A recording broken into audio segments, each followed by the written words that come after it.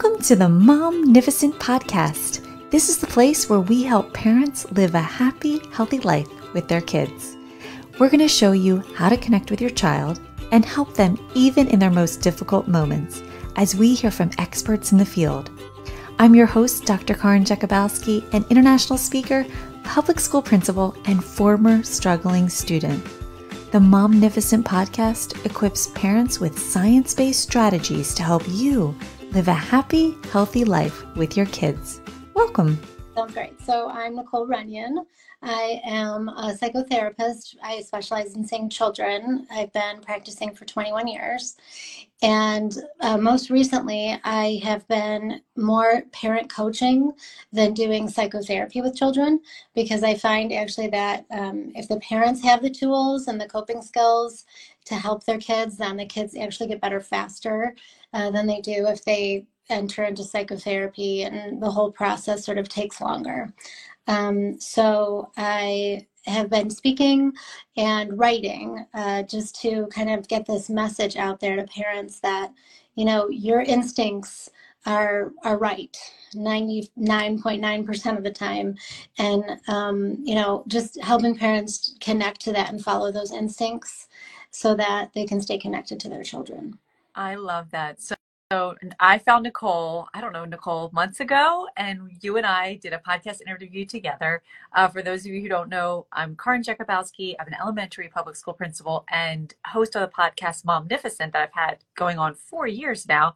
And Nicole, one morning I am like scrolling it's Instagram before school hours.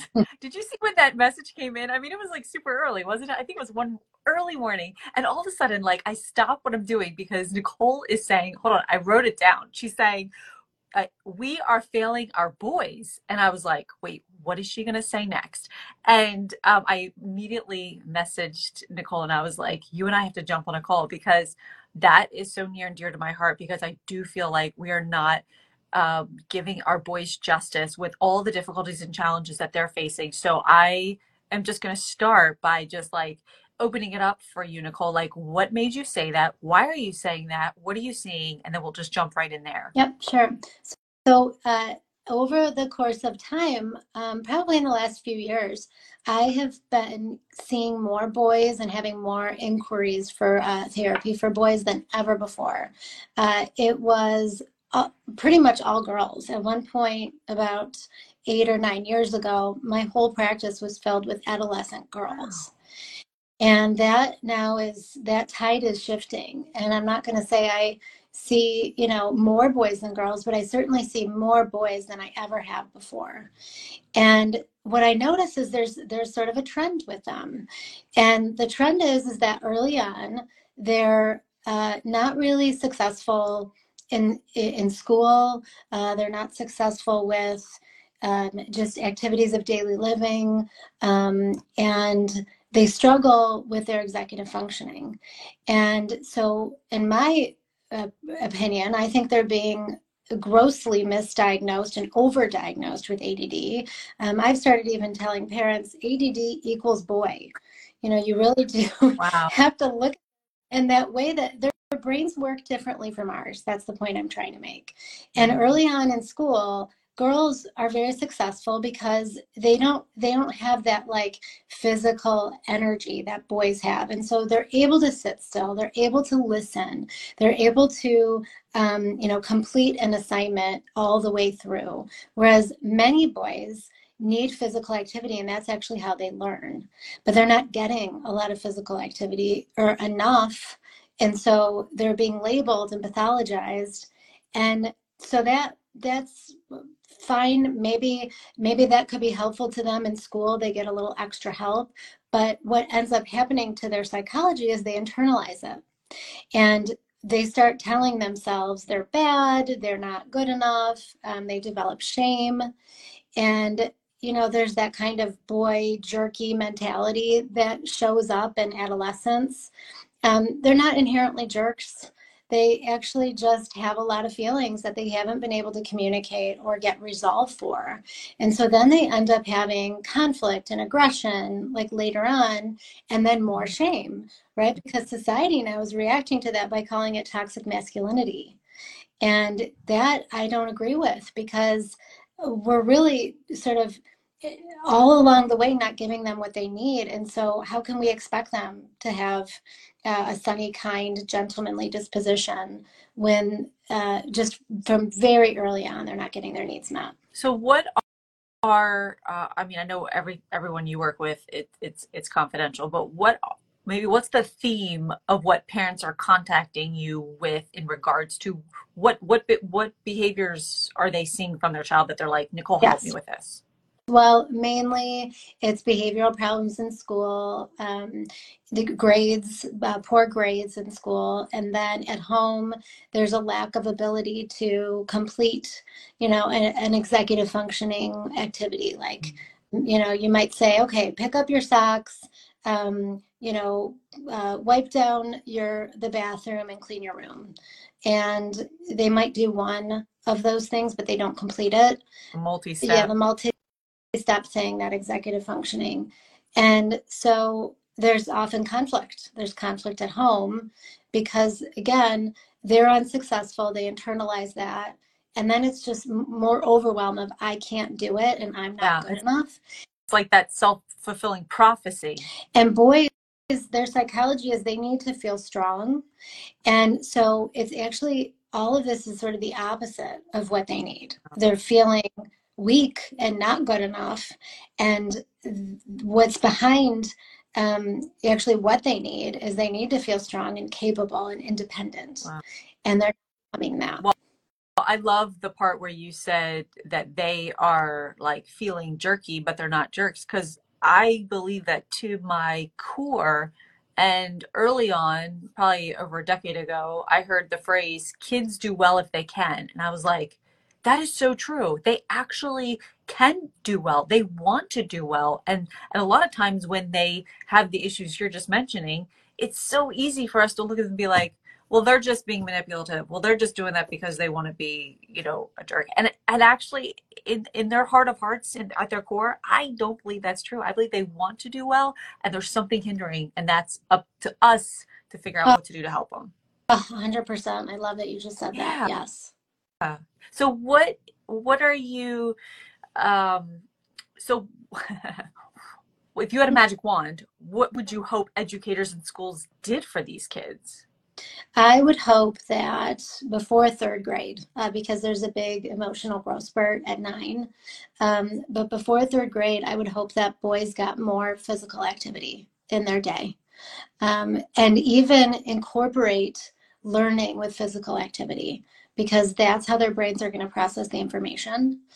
And once they then get to that point, that maturity point at 9, they're more able to be expected to sit still and to listen and to complete a task. Those are things we should absolutely expect of them, especially going into middle school and high school. I'm not in any way saying that, they should just be allowed to have their head in the clouds all day in school. But developmentally, I would love for people to understand that early on, like for example, in kindergarten, it's going to be really hard for them to sit still and listen and learn the things they need to learn without physical activity. And most schools, okay, I'll speak for the schools that I know in Delaware here, the kids only get a 30-minute recess. Yeah. And it wasn't until two things happened. COVID happened, and all the teachers and I were like, way too much FaceTime. We put in 2 recesses. And then I did another interview with her last name's Shoemaker. And she wrote 2 books, actually multiple books. And in the interview, she's telling me when she was a kid, they had 3 recesses in elementary school. And I was like, how did they even plan for that? And she said, that's where they're learning that social skill growth part, and as well, and I'm going to tie it to the kids just need the energy and the movement. So we have 2, okay, they're like shorter recesses, like 20 minutes in kindergarten and first grade.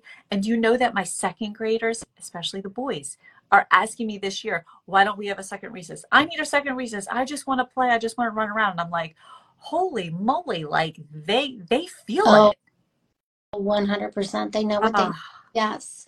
And it's not that learning can't happen in the playtime. That's the other thing for educators to understand is that there's all kinds of learning that can happen, especially when they're outside in nature.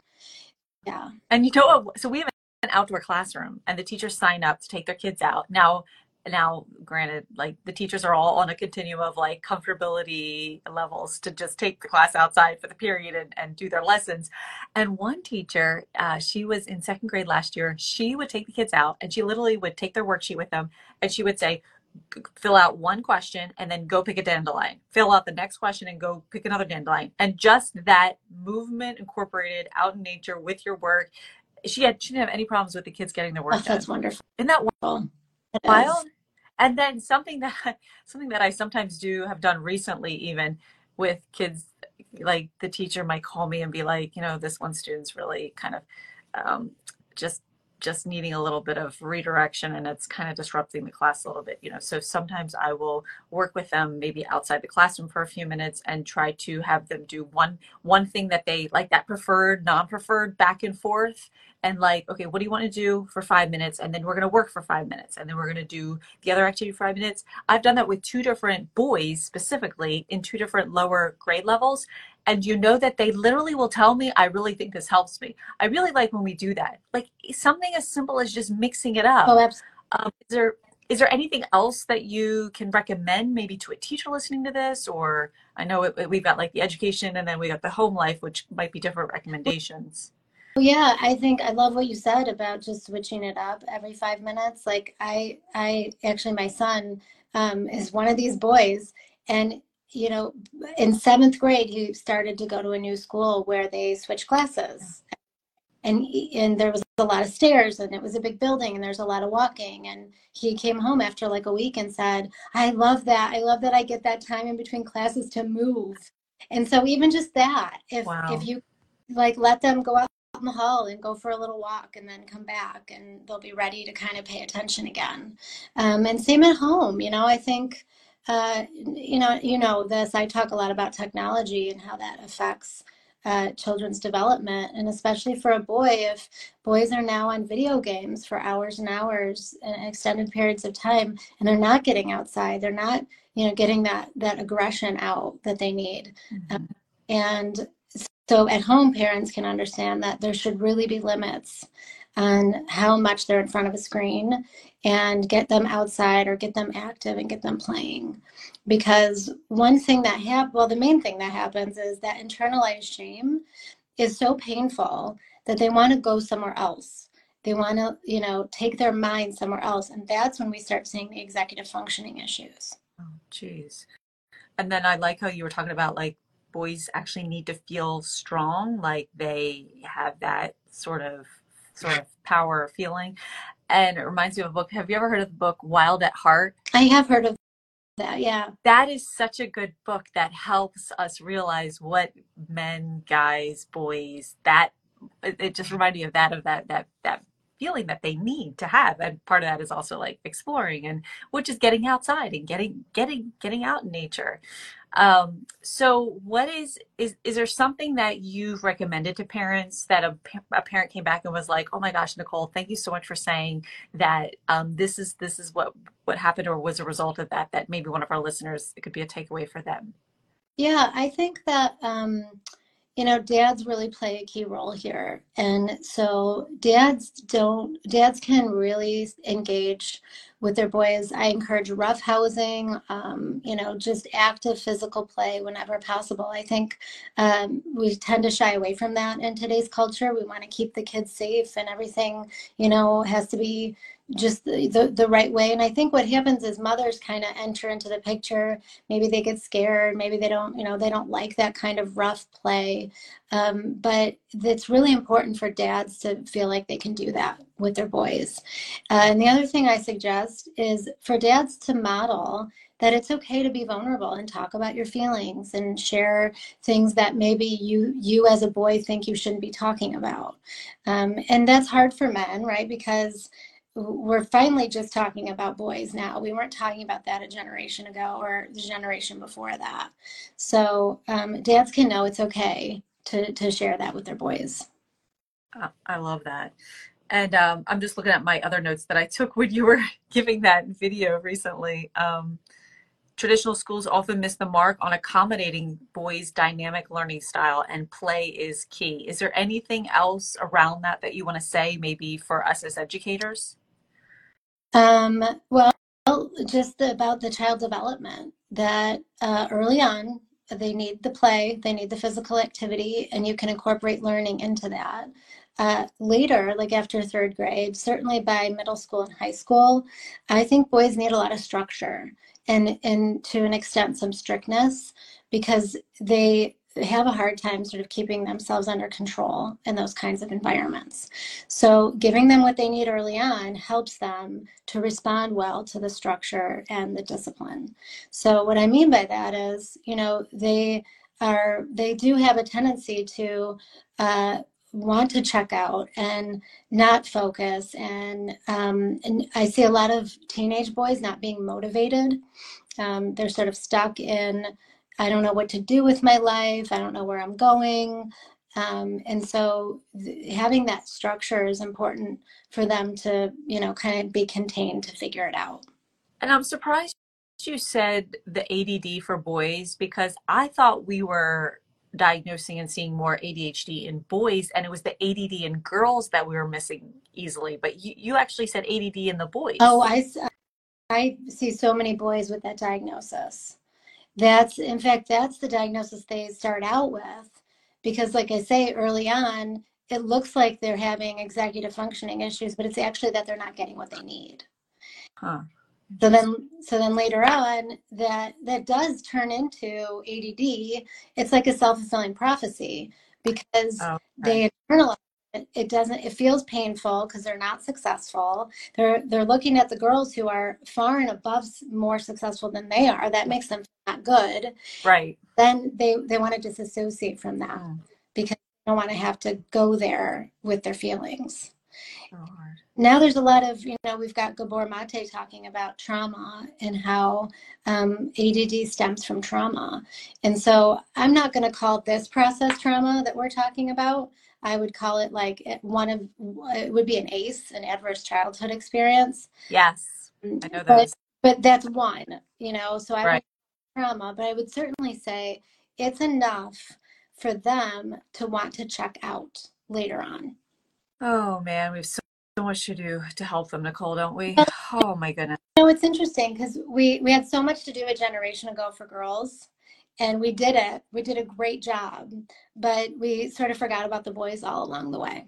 Well, and nobody's teaching teachers what to do with these kids with these behaviors. I mean, you don't go to school as a teacher to learn the whole behavior piece. You're learning the whole academic and classroom management and all those things. And so it literally feels like we don't have the tools and the capability, and it's so easy to take it personally what they're doing in that moment. I mean, Well, it's rough. and I'll say, because I've been speaking to teachers and Yeah. administrators, and what I tell them is it's sort of a burden that they inherited. It's to your point, it's not something you learned, it's not your role with them.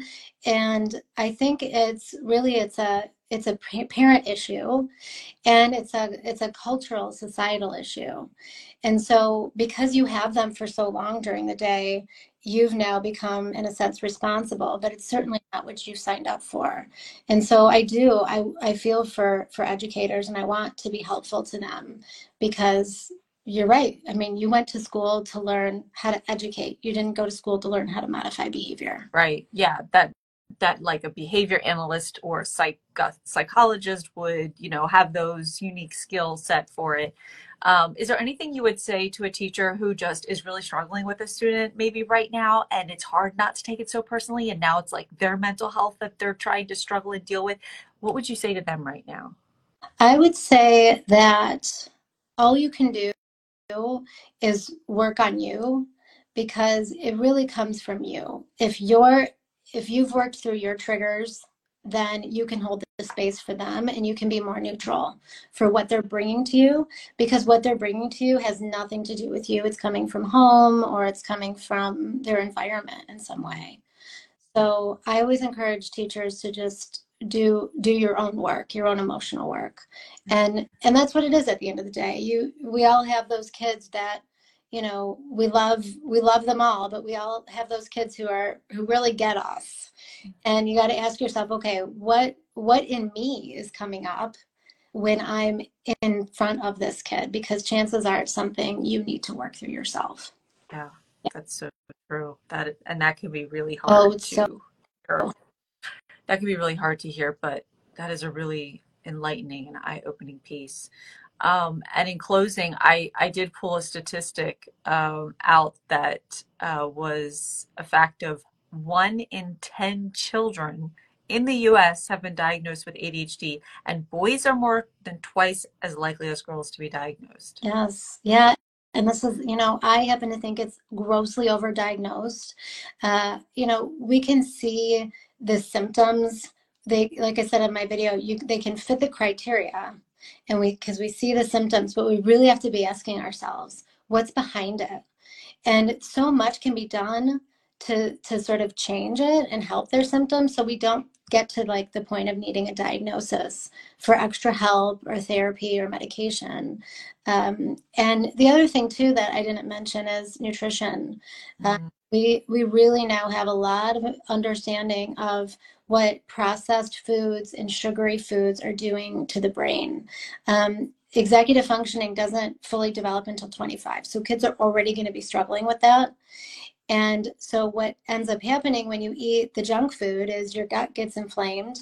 Well, that inflammation goes all over your body, Yes. including the brain. Yes. Yes. And so then parts of the brain don't work. So we already have executive functioning that's still developing.